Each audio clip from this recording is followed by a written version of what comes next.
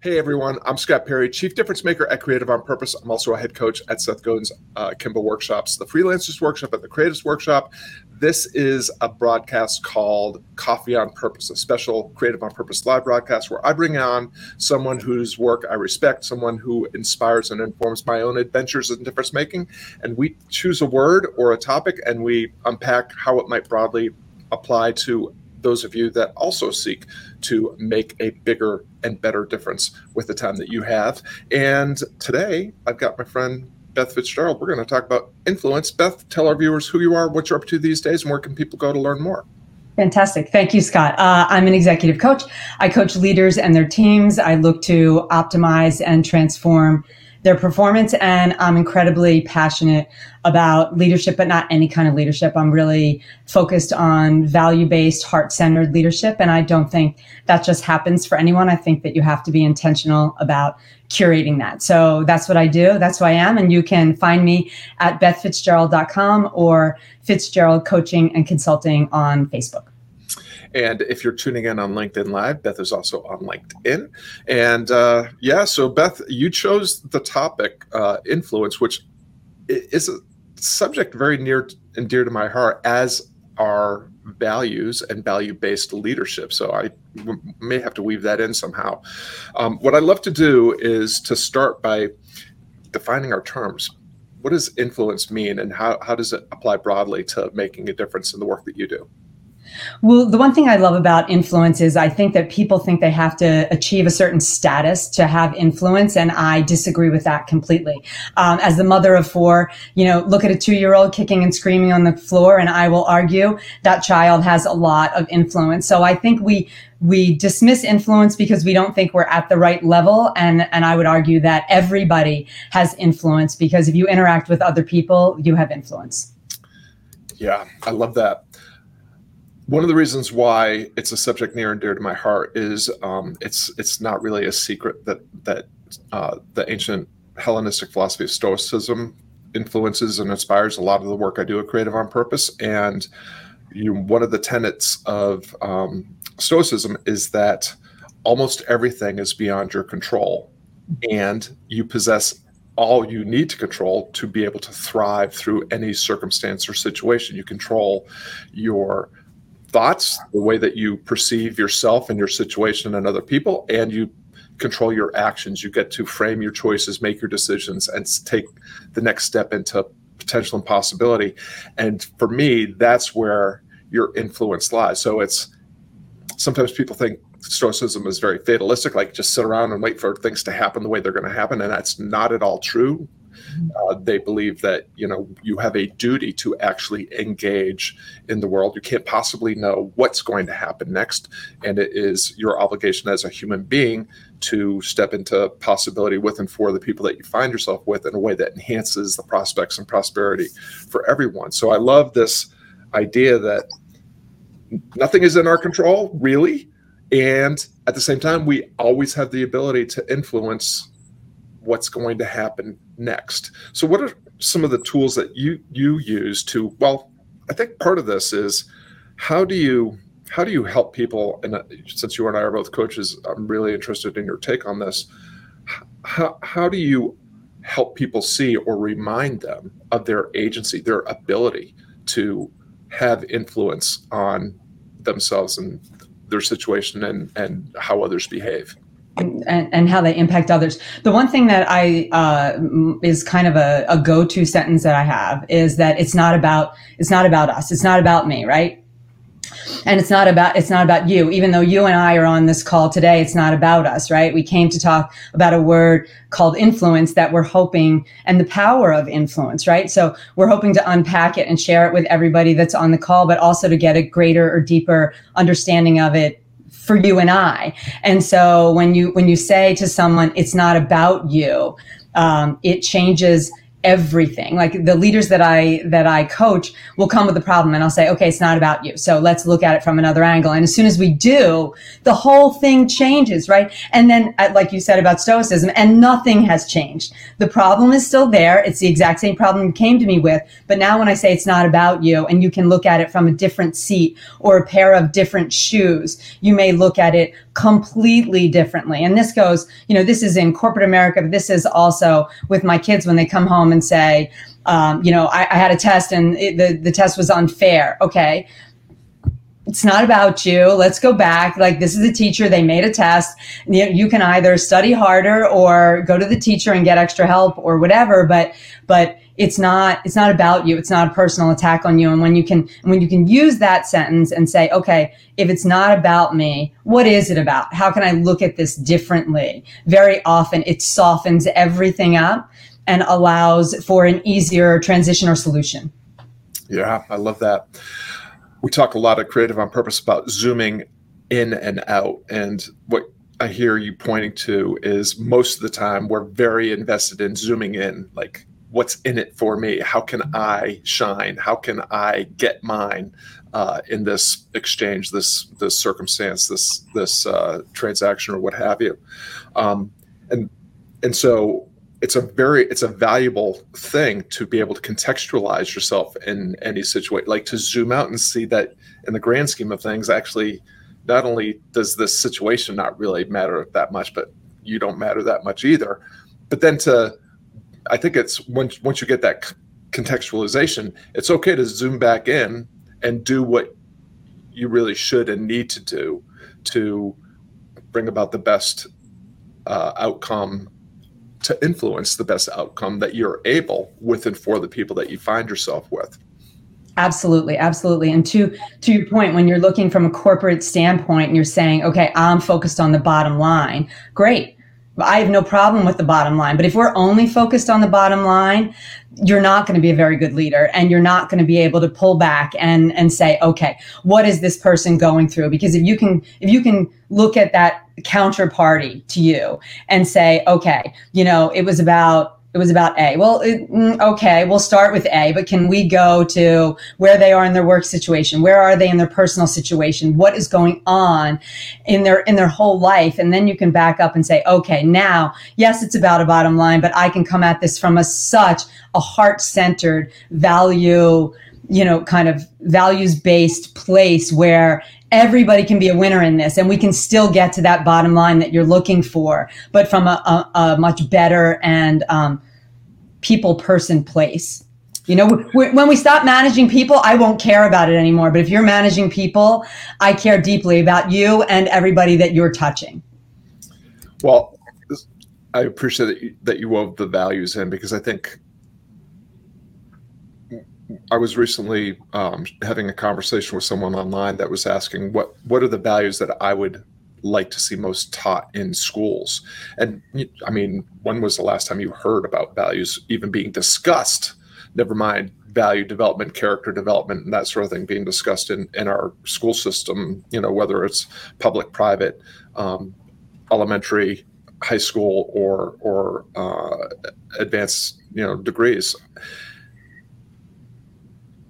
What is the importance, and how do we help people see the virtue of dialing in their values and cultivating the values that they wish to express in the world? And to your point that you're just making, in the corporate world, in business in general, you hear it all the time. Well, it's just business. I'm just, and it's like, okay, so, but, is your business to be continuously out of alignment with who you really are and what you really believe? Because that doesn't sound like a very great way to cultivate fulfillment, flourishing, and a sense of thriving in an endeavor.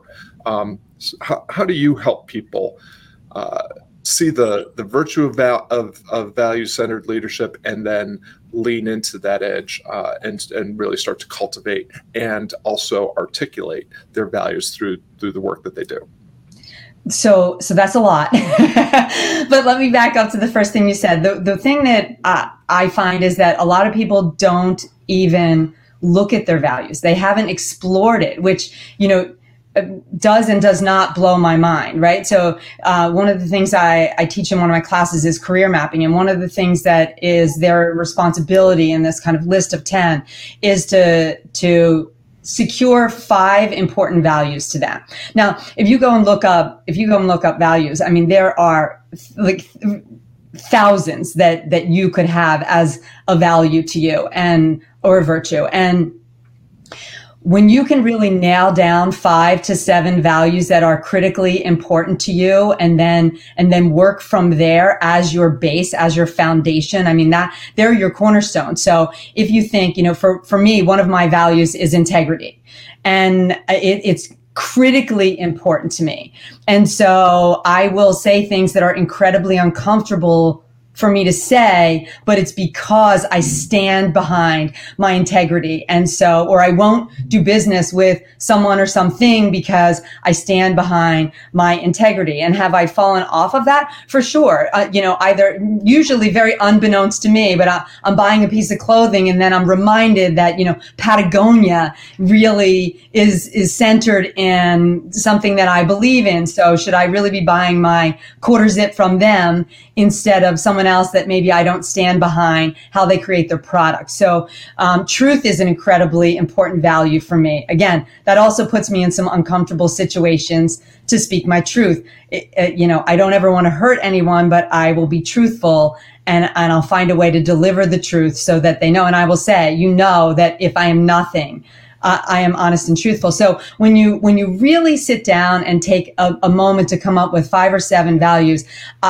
I think, and there could be more, there could be way more, but if you really find the ones that drive who you are as a human being, then you can really go and live those. But we fall off of those just because we forget. We aren't bad people. The people who aren't living their values aren't bad people. They just haven't sat down and said, what do I really deem valuable? What do I believe are the values I want to stand behind and who make my brand? Right? Everybody talks about branding. What is your brand? Because once you realize that something is non-negotiable for you, then it determines how you behave, as opposed to the opposite. You behave and realize that maybe you didn't behave in coordination with your values, and then it's something either you regret or you have to apologize or whatever. So having that as a base is, I believe, critical. Yeah, I love that. One of the taglines that we use at Creative on Purpose is to engage in endeavors that enhance the lives of others. And some of our founding guiding principles are intention and integrity. And one of the things that we do at the beginning of working with someone is to encourage them to take the Values and Action Character Strength Survey. You can do this for free. I think it's VIA.org. They organize 24 values, I believe, if I'm remembering that right, around 6 virtues. 4 of them happen to be the virtues of Stoicism: wisdom, temperance, courage, and justice. Thank you. Haven't completely lost my mind yet. The reason that we do that is because we're trying to help people lean into the impossible work of making things better, of having an impact and creating a better world and creating, greater sense of thriving and fulfillment for the people that they do their work with and for. And in the pursuit of clarity, and also in the pursuit of finding fulfillment and a sense of flourishing, those values become your yardstick. Everything that you do, you can put up against, I think in the VIA system, it's 5 core values that that are kind of the ones that you lean on the most often. And to your point, you can also decide, like, there's some values that are really low on my list that I would like to improve in. But you have this yardstick, and then every decision that you make goes up against that yardstick. And if it doesn't measure up, then you just made it. It helps you clarify your decision making. It helps you understand. And so often, I think, in this day and age, we reward certainty and overconfidence in things that you can't possibly be certain and overconfident about. And we see this in our politics and our economics and in our, cultural exchanges. We reward those that just appear to have a great deal of certainty and overconfidence, and make decisions completely based on expediency and not based on ethics, morals, values, the things that really matter. So I love that idea that, putting values first can be a great clarifier, can provide a lot of focus, can provide a lot of discipline. And also, I think it emboldens people to take, to continue to take small steps into their potential and possibility and the difference that they're trying to make in the world. Yeah. And it also adds ownership, right? You don't have values, and it's not that you don't have them, but you haven't decided which ones are most important to you. But when you decide, you own it, and then that's you. And when there's ownership, then, like you said, the yardstick is official, and you can go from there. Well, and so you're pointing to something else really important and near and dear to my heart at Creative on Purpose, which is agency, like reminding people of what they actually are in charge of.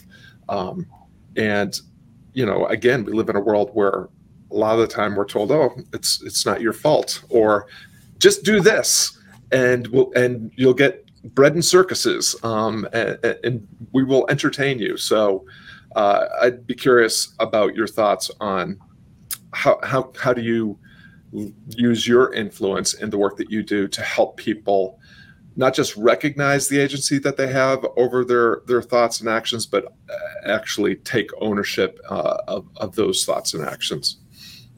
So I didn't think we were going to go here, but I write a daily blog, right? And so every day I write these 3 small paragraphs.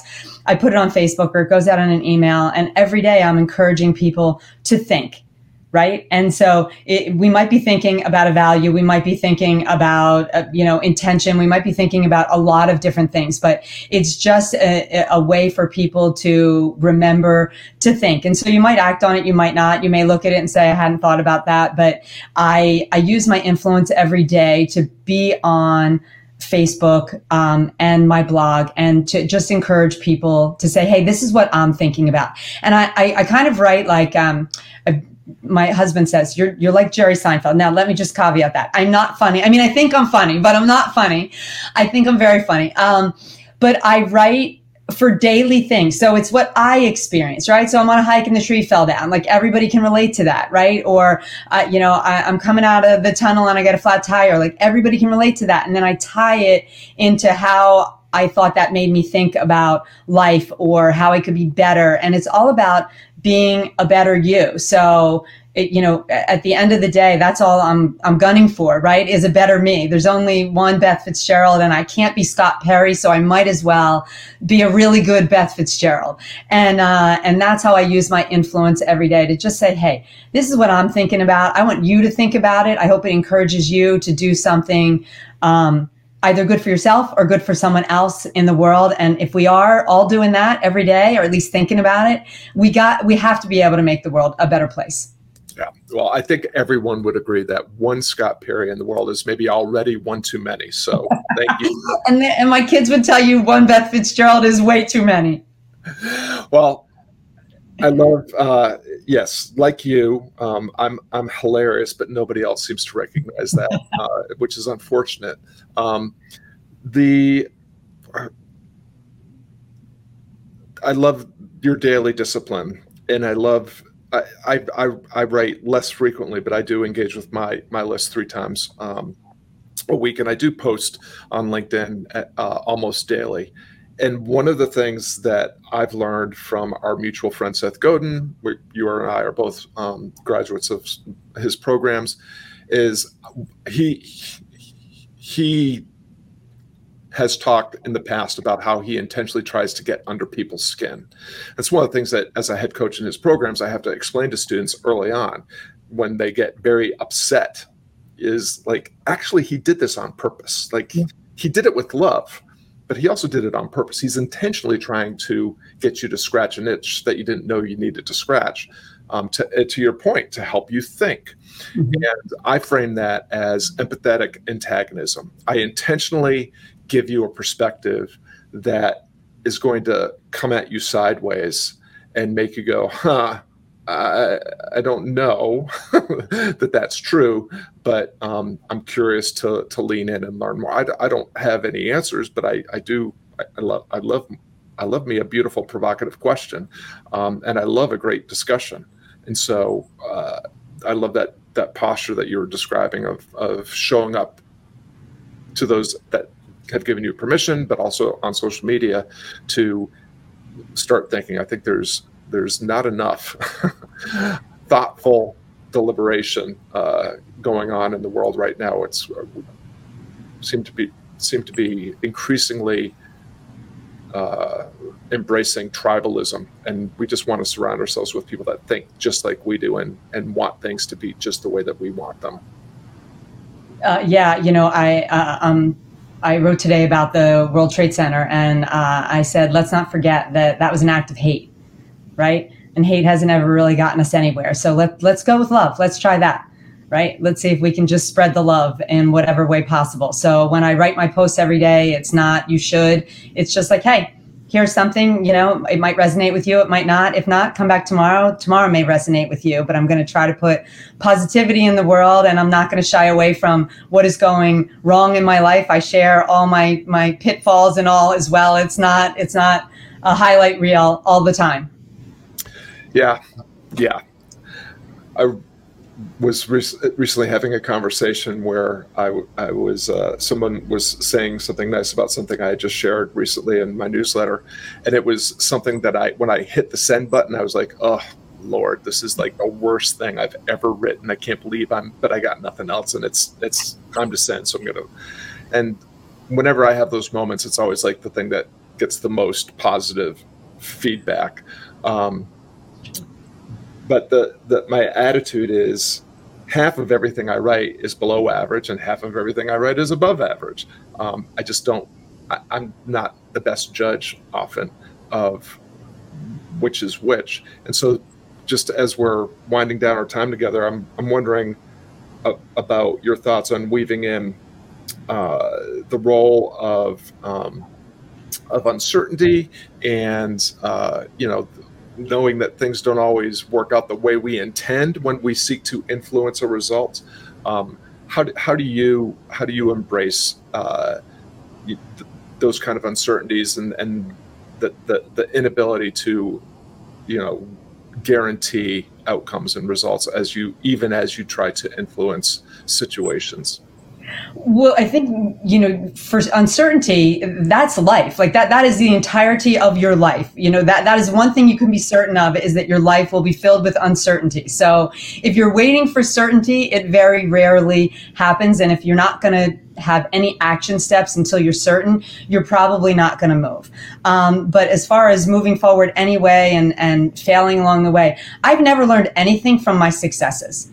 It's all of my failures and all of my stumbling blocks and all of the things that have me, I say kind of grappling through the mud, that where I've learned the most about myself and about my journey. And so, if we don't want to get dirty, then we're not going to grow. So you just kind of have to say, okay, any stumbling block, any uncertainty, any failure, any misstep, all of that has made us stronger, and it's also made us more resilient, and it also, got us to a point where we wouldn't have otherwise been had we not taken that risk or waited for certainty. So, look, I'm as afraid as the next person about going forward in uncertainty. But I've learned over the past 8 or 9 years in this business that just go.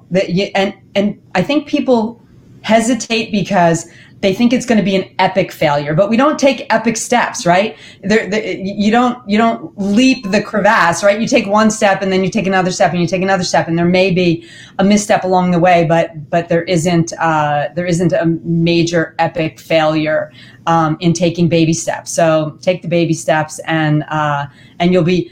I'm far more proud of the things that I have done that have been through mistakes than I am of the things that were an easy road, right? You look at something that was really hard and you say, I am darn proud of that.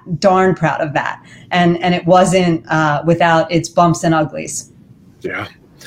Yeah, I totally agree. I mean, one of the things that we talk about when we're helping people develop and deliver their endeavor is, even the big failures are still opportunities. I mean, if it's an absolute, like, there's no way of reframing it as a win, you still have learned the valuable lessons and built the virtues of patience and humility and acceptance, and you mentioned resilience. I mean, these are things that you must also cultivate if you're going to be engaged in an endeavor that seeks to break or bend the status quo in a better direction.